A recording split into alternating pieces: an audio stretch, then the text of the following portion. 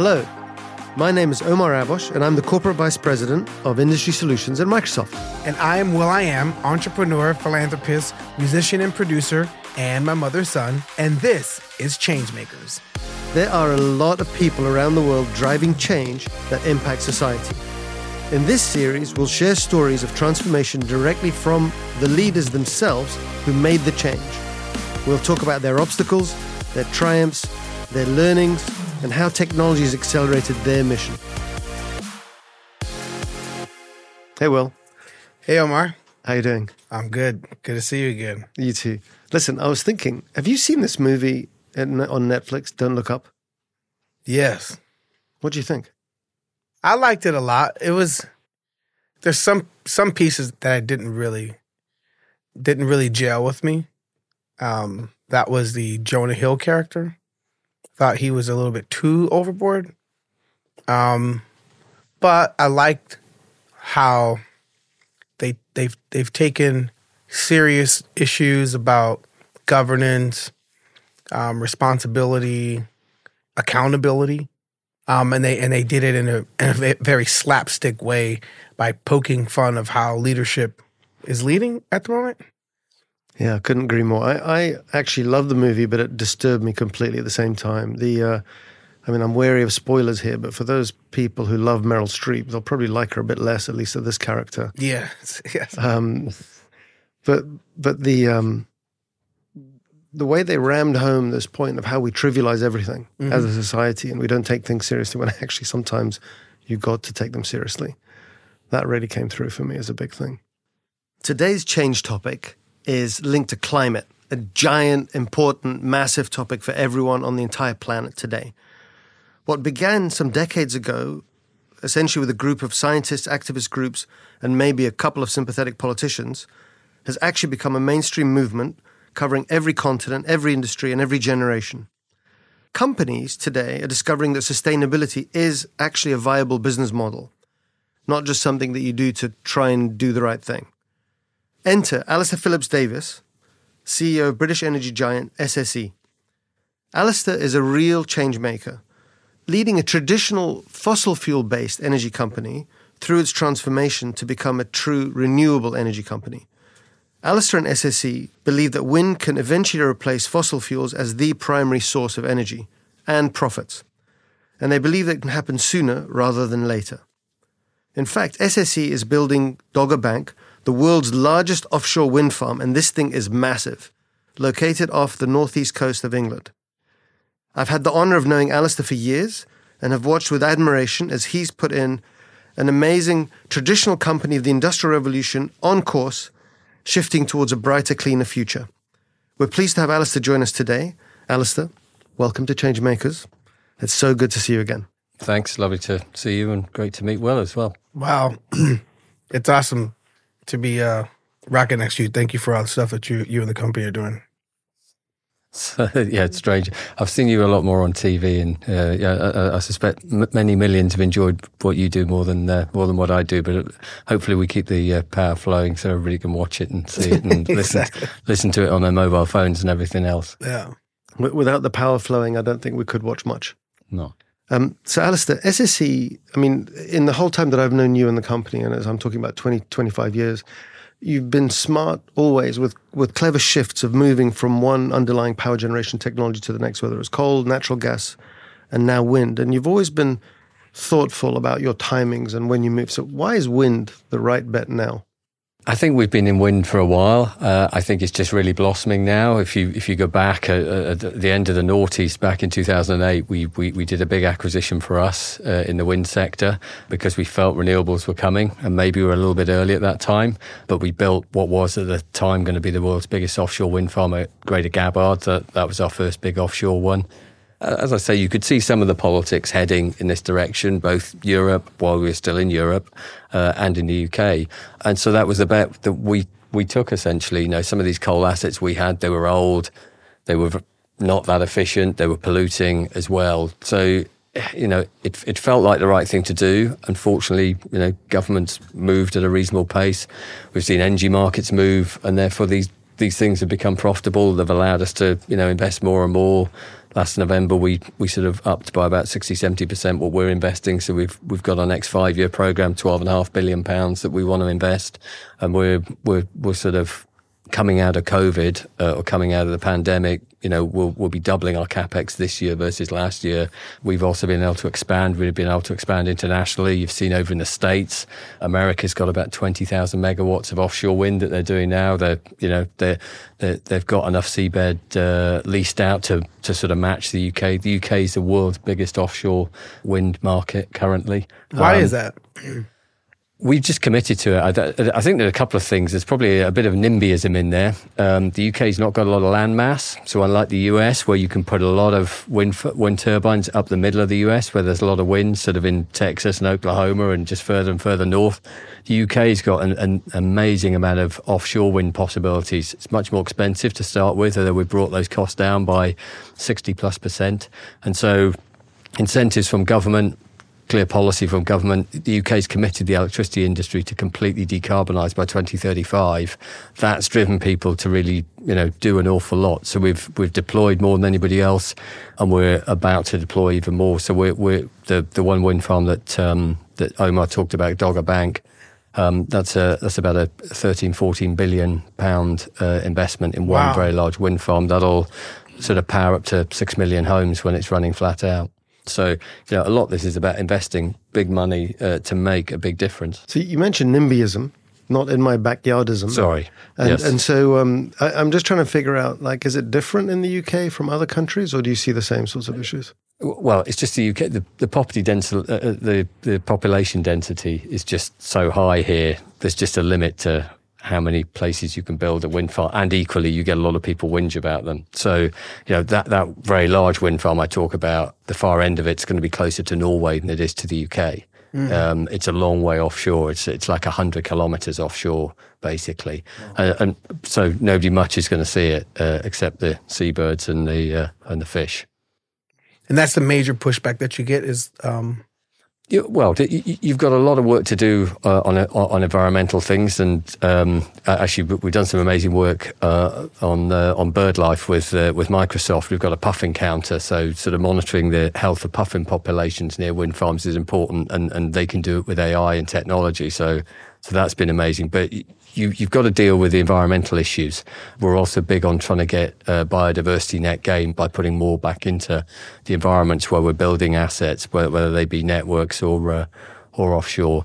So you've got that, and then clearly planning consents. If you get lots of people object to, I don't want to be able to see that, or I don't want to hear that, or whatever, then you've got to deal with that. So trying to find solutions for society generally, so that you can put it in places that doesn't impact them, really, really important. I think, Will, this is one of those themes that we're going to come back over and over and over. It's that to drive change, you have to think hard about people and putting people at the center of the change and making it work for them. And I'm sure you also caught the point there from Alastair that, the AI also driving change takes care of puffins at the same time, which is very important. You've talked in the past around the role of technology that helps you actually do that, to execute these amazing giant capital projects. And so talk to us a little bit about the role of technology and software in that.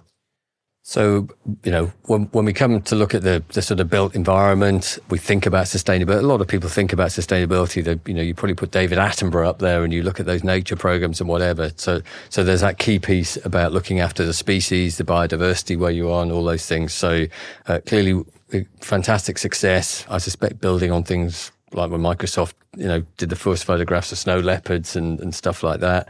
You've then taken that technology and done it. So rather than sitting somebody on a rock looking at Mac and Mabel and their two chicks and trying to figure out how healthy they are, the AI will do it for you basically and give you a much richer set of data, because it's just out there taking pictures, and it can identify which birds from their plumage and feathers and whatever, which are which. So Mac and Mabel are both good and the two chicks are still hopping around and all this sort of stuff.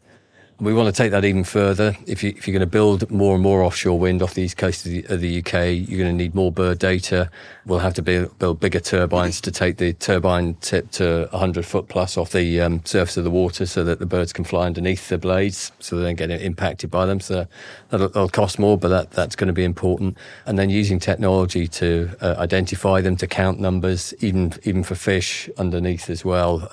I know we're looking at issues like sand eels at the moment, because they're important for some of the other species to feed on. All that stuff is super important, and we've done a lot of work with you guys.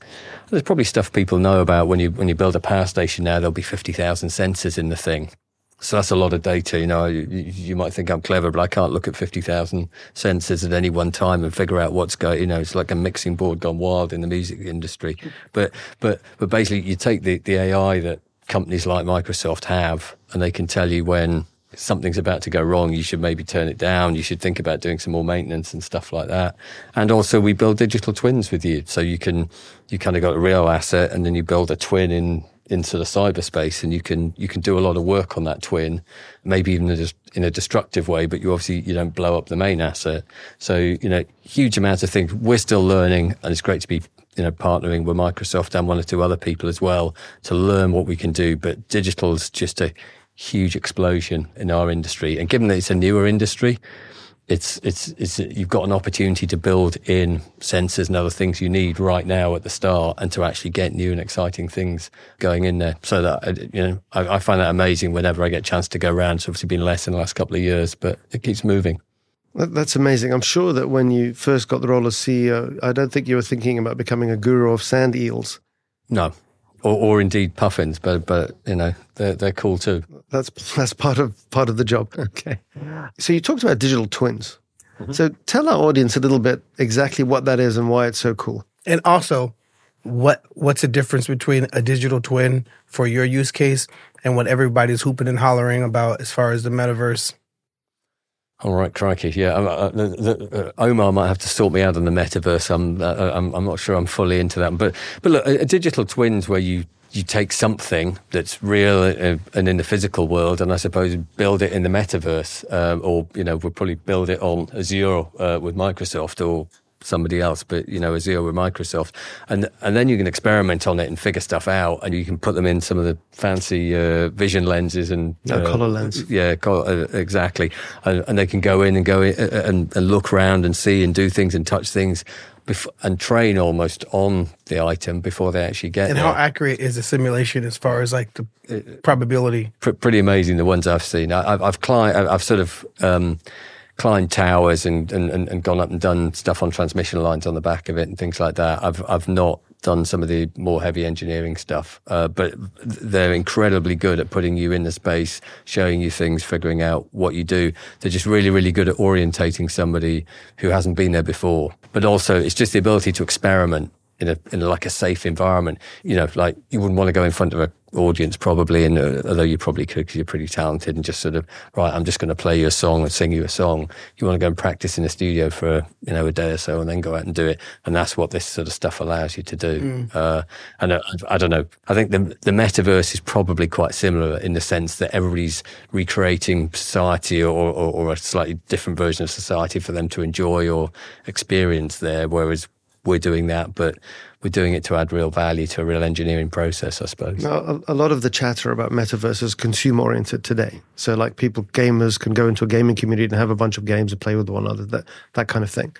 Actually, at Microsoft, we think the industrial metaverse, the kind of thing Alastair's talking about, is here and now. Mm-hmm. And yeah, the accuracy, is incredible. So you can firstly put sensors on the physical facility to create a digital version. Yep.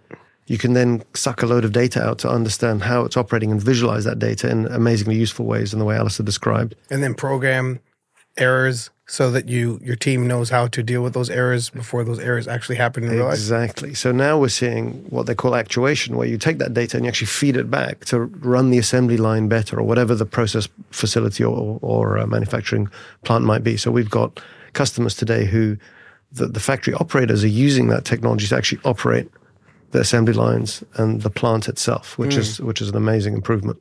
Wow. I want to ask you about these turbines. So you talked about 100 feet flying off the surface of the water. How big are these blades, and how's that changed over time?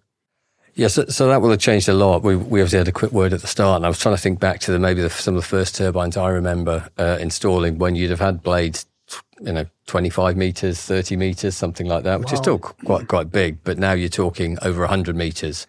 So we're just about to install the world's largest turbines at Dogger. They're 108 meters long, and so the actual total circumference 220 meters, but not a long way off 1,000 feet at the top of it when the thing's going round. And you get a lot of energy out of those things when you make them bigger. That's one turn of that blade will power 2 houses for a day. One turn. One turn, once round. That's 2 houses for a day. And how many times does the blade go around? It'll just keep going. Depends. In a day. In a day. Well, in a day, with the whole wind farm, you'll power over 33,000 homes if it was running flat out. Wow. And how many turbines are on the farm? 287. So there's a lot of them. So you've got, it's over 6% of the UK's total annual demand will probably be coming off that. So, it's a huge amount. If all the turbines are running at once, on average, you'll power about 6 million homes. Wow. The amount of engineering that goes into these things is and what's in the, so as one blade turns around once, it powers how many homes? It'll power, so one turn will power 2 homes for a day. Okay. What's inside of the blade that doing that? Is that magnets? It's just a generator. So the thing will turn around. It's what you have in gas turbines and coal steam turbines. You turn something around, you've got magnets and coils, and they generate a current. So those magnets generate a current in the coils, and that AC current goes off, and it obviously gets stepped up and down through some transformers, but basically gets all the way to your house or your business and powers it. Who's the person that invented that system? You could go back to like Edison, the light bulb, and Nikola Tesla, and people like this who looked at electromagnetism. But the big companies doing that, big American company GE, and they're actually doing these so these are the biggest turbines in the world, 14 megawatt turbines. You've got Vestas, you've got Siemens. So there's 3 or 4 big companies in the world who manufacture both gas plant and also a lot of these turbines. And offshore, you can just keep going bigger. You just rent a bigger boat, you rent a bigger crane, and you can make a much bigger turbine. Onshore, they tend to be maximum about a third of the size of the offshore ones. But offshore, you just do everything on a much bigger scale because everything's on barges and boats and floats, whereas it's a bit difficult to drive 108 meters around a hill, basically, because the blades don't bend too easily. So trying to get it up on land is much more difficult. Do they helicopter it in? You don't find that many helicopters that have got that lifting because these things are heavy. So the last one that we did, which is about an 8 megawatt turbine, the tower it stands on is a 400-ton lift. So how you get it there? You just float it off on a boat. You get a boat with 5 towers, 5 nacelles, which have got the stuff in the middle. There's like a 2-story house, literally. That nacelle that weighs 500 tons, and then there's 3 30-ton blades. Wow. I'm going to change gears here. So we had a lot of headlines in the UK over the winter, Alastair, around clean energy prices, a lot of homes struggling with high energy bills, particularly driven by the rising price of gas. How do you think of politics impacting the need to invest in alternative or renewable energies? That's an interesting one. If you go back to the US, well, you asked me about the US, you've obviously got big coal reserves there. You've got a lot of shale gas, so that that's going to provide you with good, cheap energy for a long time, and that's important for vibrant economies. Actually, in the UK, we import a lot of gas. So, how do we get less reliance and less dependence on these very, very expensive imports? So that's going to be critical. It makes good business sense because we can clean up the planet to some extent. We get more energy independence as a UK. We're also creating a lot of extra jobs. I can think, that one big wind farm at Dogger, we've created over 2,000 jobs on Teesside with a blade factory. Also, we launched a big investment, £100 million plus investment, which will create 1,000 jobs a year up in the north of Scotland for a tower factory. So there's lots and lots of things that we can do, and that'll be a critical piece back to that piece about humans. Essentially, we've got to rebuild economy. So if people come out of high carbon industries, we found about 20% of our employees have come from high carbon industries, and now they're in a much lower carbon industry. You've got to take them, train them, and do something very different with them in terms of giving them new skills and jobs. And I think that's really, really important. When at the start of this journey, we were getting subsidies. Obviously now, with these very high energy prices, a lot of these wind farms are paying money back to the government, basically, on the back of the contracts they've got, because the wholesale market price is so much higher than the contract price. Wow. And Alastair, I want to just talk about you as the leader here, because, at the end of the day, you're the chief executive. You're accountable for pretty much everything the company's doing. And you're caught between, national security issues, fuel poverty issues, modern technology issues, what society needs now in the face of this climate crisis. So where do you get your raw motivation from to drive all this change? I think you find a lot of it with people outside the company, who some of these campaigners, and then critically is people inside the company who really want to make a difference to the world. The fact that we have these crises out there, but the fact that we can deliver genuine solutions. If you think we've gone from 20 years ago, coal had been on the bar or been providing power to the UK for over a century. And in the last few years, we've gone to coal-free hours, coal-free nights, coal-free days, coal-free weeks when coal hasn't run at all. We've closed a lot of those coal. So you can see real difference where we really have replaced those assets and delivered something very different. I love building things, and it's fantastic to be able to, lead a team of people who do some great stuff and make a real difference. Well, Alastair, thanks so much for being with us today. We've really, really enjoyed it. It's fantastic to hear the push you're making on wind for the UK and hopefully beyond. Okay, perfect. No, thank you very much. Delighted to be here. Well, what did you think? Alastair, that dude's a rock star. No, he's really leading us out of the Stone Age, pushing the UK forward with the technologies they have towards renewable energies. And so the fact that you have government working hand in hand to relieve themselves from fossil fuels and new technologies, that's great. But then at the same time, take into account the other issues like wildlife and making sure they use all the technologies to account for, some of the bad things that might happen with this technology, like bird life. Yeah, amazing. Hey, that whole ecosystem conversation. And he was talking to me earlier about having these giant suction pumps, 10-meter wide suction pumps that suck these wind towers to the muddy ground, underneath the sea to hold them in to actually avoid drilling. And that's how these giant towers stand up. It's incredible. Wow. Yeah. And after you listen to him, are you more optimistic that we can get to net zero for 2050, or how do you feel? Yeah, I remember it was 2008. I got a call from Al Gore, and Al Gore asked me to do this video for him. But to do the video, I had to go to DC to see his speech on renewable energy. And hopefully I'll get inspired to make a video on renewable energy. And the song is called Take Our Planet Back. And he put a challenge together, and that was pushing governments of the world to be, net zero in 10 years. That would have been 2018 if we did that, if America stepped up to that challenge. And obviously we didn't do that. But am I optimistic that we'll get there by 2050? That sounds a little bit more, reasonable. We're in 2022 at the moment. You're exactly right. I've got 2 Gen Zs at home who are very focused on making sure that people like their dad do the right thing. So how do we avoid this don't look up scenario, this whole business where society just doesn't take stuff seriously? You're an amazing communicator, Will. So how do we communicate better?